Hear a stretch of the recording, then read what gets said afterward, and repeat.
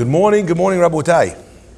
Welcome to Breakfast in the Class. Breakfast in the Class today is dedicated for the complete refuah shlema of Chana Bat Simefega and Eliyahu Shimon Memazal Fortuné. The week of Kol was sponsored by David E. Ash in honor of you and your unwavering commitment doing good for the state of Israel and for others around you during these challenging times today and every day. My friends, I want to talk about something which I think is a fascinating insight.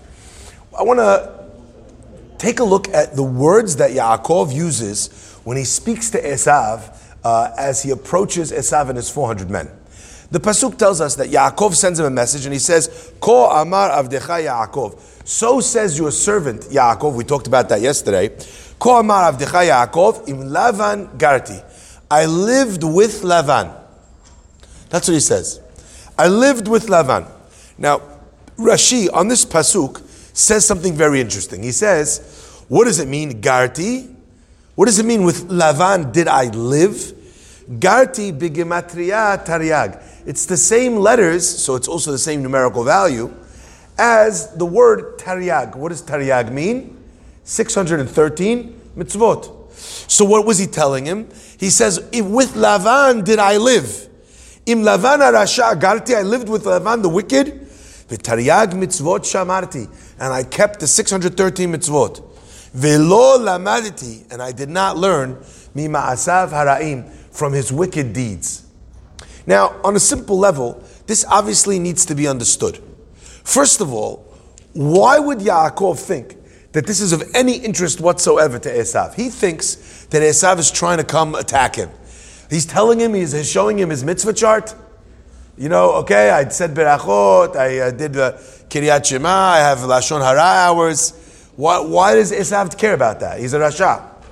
He doesn't care about that. So why is he telling Esav what he's done with Lavan? So the first answer to that is, obviously, as we saw already yesterday, Esav did care about that. Because remember, Esav cared about the beracha. He cared about the beracha to the point that he's crying to his father, please, Father, find another blessing for me. Bless me too. And what does Yitzchak say to him? He says, as we mentioned already, I blessed him, and I blessed him with a blessing that he should be your master. But what does he tell Esav in his beracha to Esav? He says, V'haya, and it will be, when he will lower himself, Ufarakta ulo me'alecha, and you will take his yoke off of yourself. So Esav doesn't care about the mitzvot with regards to the fact that he's doing them or that impresses him, but he cares about the mitzvot because the prophecy and the blessing of his father was, which he cared very much about, which the whole hatred was about in the first place, was the fact that if Yaakov doesn't do what Yaakov is supposed to do, then Esav, you're going to have the runway to be able to become who you are. So that's why Yaakov mentions to Esav, and he says to him, listen Esav, I want you to understand, I know you're thinking that you're coming at me with 400 men. What's your thinking? What's your logic? You know how this is going to turn out, that I'm going to wind up on top. You know why? Because Taryag mitzvot shamarti. I have not become any less Yaakov than I was when I left. Im Lavan arasha garti. You were betting on the fact that all those years with Lavan, I would have become less of myself. I have not. Vilo lamaditi, and I did not learn ma'asav haraim, from his evil ways. Now I want to point out this is something very, very interesting as well. Not just that Esav understands this, but we're learning also something else, and that is that Yaakov was disabusing Esav of a very particular notion. And in order to understand it, I want to explain. I'll give you the way of an example. There was a great tzaddik, and his students came to him one day and they said, Rabbi, you know, you're such a great tzaddik, you're so well learned, you worked on yourself. Where did you learn? How did you become the person that you became? So he tells him, he says, listen, the person that I am, everything I am, I owe to my neighbor. Wow. The rabbi's neighbor? He's the one that made him into the great rabbi. We got to go see who this guy is. They go to the house. Who do they see? He lives next door to the guy. Not Jewish guy, no kippah, running around, eating pork, pork sandwich on his porch, blasting his tunes. This is the guy that made the rabbi so holy. They go back to the rabbi who said, I don't understand. What did you learn from him? He said, I'll tell you. Many years ago when I was a budding Torah scholar, he says, I was going to an 8 o'clock minyan, okay?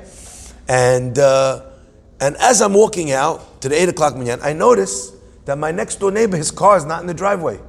Had that already went to work, he must have left at 7:45. And I thought to myself, if this guy is running to go make parnasah, not Jewish guy, he could get up for his avodah, for his work at 7:45. I'm a rabbi, what am I doing sleeping in till 8 o'clock? I decided I have to get up at 7:30. So what do? I set my alarm the next day. I'm going to go pray early. I get out of the house at 7:30. Set that 7:30, gets out of the house. He sees the guy's car in the driveway. Shtabach Shemo. The next morning, he gets up 7 o'clock, goes out 7:30. The guy's car is gone. What happened? The non-Jewish guy got out the next day. He sees that the rabbi's car is gone. He thinks to himself, if this Jewish guy, can get up, if I want to go conquer the world, if I want to go make $1, if I want to be the best businessman I could be, if he could get up at 7 o'clock and out by 7:30, I could get out by 7:15. Next thing you know, the rabbi is getting up 6:45. Had that? 6:15. The next guy, 5:45. Until I was getting up at Alot HaShahar, studying in the shul, going to the minyan, learning Gemara afterwards. And he says, and I became a rabbi and a Talmid Chacham and a person who prays the way I'm supposed to pray, Vatikin every morning because of my non-Jewish neighbor. My friends, we know that a person is supposed to learn from everyone that surrounds them. Like the pasuk says, Mikol melamedai hiskalti. I became wise from all of my teachers. You could learn a beautiful lesson from every person in this world, from every non-Jewish person in this world, from an animal, as we learned from Shlomo HaMelech. You could learn wonderful things from the behavioral patterns of animals. You could learn great things from the world itself, from the universe. There's tremendous lessons that a person could learn from everything around them. A person could improve. However, and listen carefully to this, and that's what this rabbi did. However, Yaakov Avinu was saying to Esav something different. He says, it's not that I looked at my not Jewish, not religious, not spiritual neighbor and said to myself, I got to be better than him. That's not the point. Because that gives you a level of growth, no question. But there's a cutoff point, there's a ceiling to that level of growth. Right now, we're witnessing the worst atrocities in the world that have ever taken place, that the world is turning a blind eye to in Eretz Yisrael. And we, on our part, what are we supposed to do? Of course we do whatever we can do in the world of the physical, sending financial help, Of course we pray and do all of our tefillot for tzahal, etc., etc. And we pray for the shvuyim that they should come home. We're doing all of that. But one of the things we spoke about is the idea that if we see their cruelty, we should match their cruelty with our kindness. We should try, if we see a child ripped away from their parents, we should try and double down in the relationship that we have as parents with our children. If we see them separating husbands and wives, we should double down on the sanctity of marriage and what we would want to give to a spouse that we have that has not been taken away from us. But there's a ceiling to that level of growth. What happens, Be'ezrat Hashem b'karov mamash, when Hamas is wiped off the face of this earth? What happens? We've lost our teacher? What happens when the barbaric acts, Be'ezrat Hashem, are no more, and every single person hanging in the lobby upstairs is back home? What a feeling. The sign released on all those, and we can't stop until every one of them is home. My friends, what happens when they're all home? We've lost our rabbi, we've lost our teacher, then we lower our expectations. If we are who we are because we learn from the depravity of the world around us, then you know what happens? First of all, what happens when they get a little bit better, inshallah? When we've done our job and taught them, then we have no one to learn from? You can't be who you are in reaction to somebody else. And especially not in reaction to wicked people. Because you know what? To be better than a Rasha, what do you need to be? This big. I remember there was a story of a man who used to say, a rabbi, he used to come to America every once in a while. He lived in his world of Gemara, of his books. He came to America, he landed, he turned around to his Jewish driver, his religious Jewish driver, and he says, tell me, who's the president of America? He tells him who's the president of America.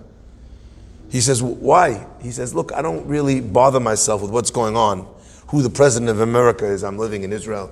I study Torah. I do my mitzvot. I stay to myself. I help my people. I do what I think is right. Anything besides that, I don't really care about. He says, but whenever I come to America, I ask, who is the president of America? He says, why do you ask that? He says, because most people, when they wake up in the morning and they say, Baruch Atah Hashem, thank you Hashem for making me a Jew. Shelo asani goy. Who do they think of? They think of this drunk guy with needles around him on the street. Homeless guy, he's dirty, he's cursing everybody that walks by. And that's what they think of when they say Shelo asani goy. He says, I want to know the most refined, the most powerful non-Jewish person in the world, and I want to have him in mind when I say Shelo asani goy. Thank you Hashem for not making me the best. I'm glad to be who I am from my people. I feel privileged to be part of this nation. And I want to think of the best of theirs when I think of that. My friends, if you think of learning from a Rasha, there's a very short runway. So what does Yaakov say to Lavan, to Esav? He tells him two things. I know you're relying on me not being Yaakov. And I know you're hoping that I've corrupted my way by living with a charlatan, with a liar, with a terrible person, because usually that's what happens. And by the way, if you think that that's not what's happening, you're blind and naive. If you think in our community that we have not been influenced by Western values, you're out of your mind. It is a constant battle. It's a battle that we have to fight, not only against the bad non-Jew who's killing, stealing, murdering, raping, but also against the very good non-Jew who has values other than our own. My friends, Lavan says to Esav, first of all, I want you to understand, I kept the mitzvot. I didn't get worse. But second of all, I want you to understand a second thing. Don't think that I became a person who's different than the one that I was. When I lived at home, who was my role model? Who did I use to learn from, to grow from? Yitzchak Avinu. So I looked at the highest point and I set my heights for there. You think now that I lived with Lavan, that you know what, maybe I sinned. I did not sin. I did not become a bad guy. But you're also thinking, maybe I didn't climb as high as I used to. And the prophecy was that when Yaakov falls, then Esav rises. Maybe Yaakov fell because he set his barometer of success at being better than Lavan. Yaakov Avinu says, V'lo lamarti mima'asav hara'im. Yaakov does not mean to say, I didn't learn to do bad things. He already told him that I did all the 613 mitzvot. What he's saying is, not only did I do the 613 mitzvot, but I did not judge where my 613 mitzvot should be. Mima'asav hara'im, from being better than his wicked ways. Like in the story that we just mentioned about getting up earlier, because the guy next door is getting up earlier. My friends, I want to share with you one more point on this idea which makes it real. Baruch, please don't answer amen unless you're hearing this live. Baruch atah Adonai, Eloheinu melech haolam, she'akol nהיה baro.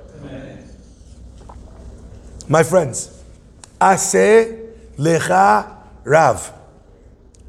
The Mishnah tells us that every person needs to make for themselves a rabbi.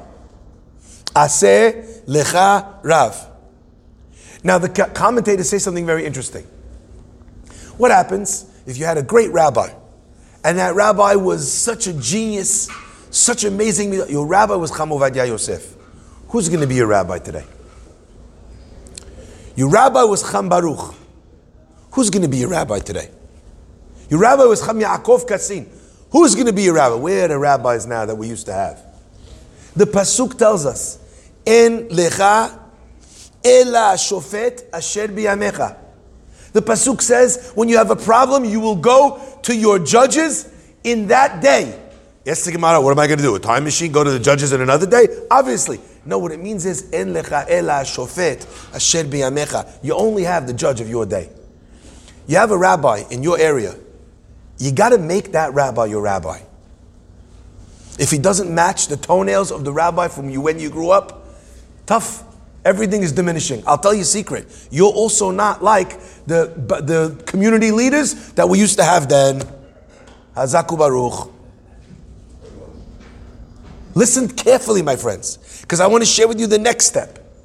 The next step in the commentators in the Mishnah says, well, what if you're a rabbi in a community and you don't have a rabbi? There's no one who is as big a rabbi as you in the community.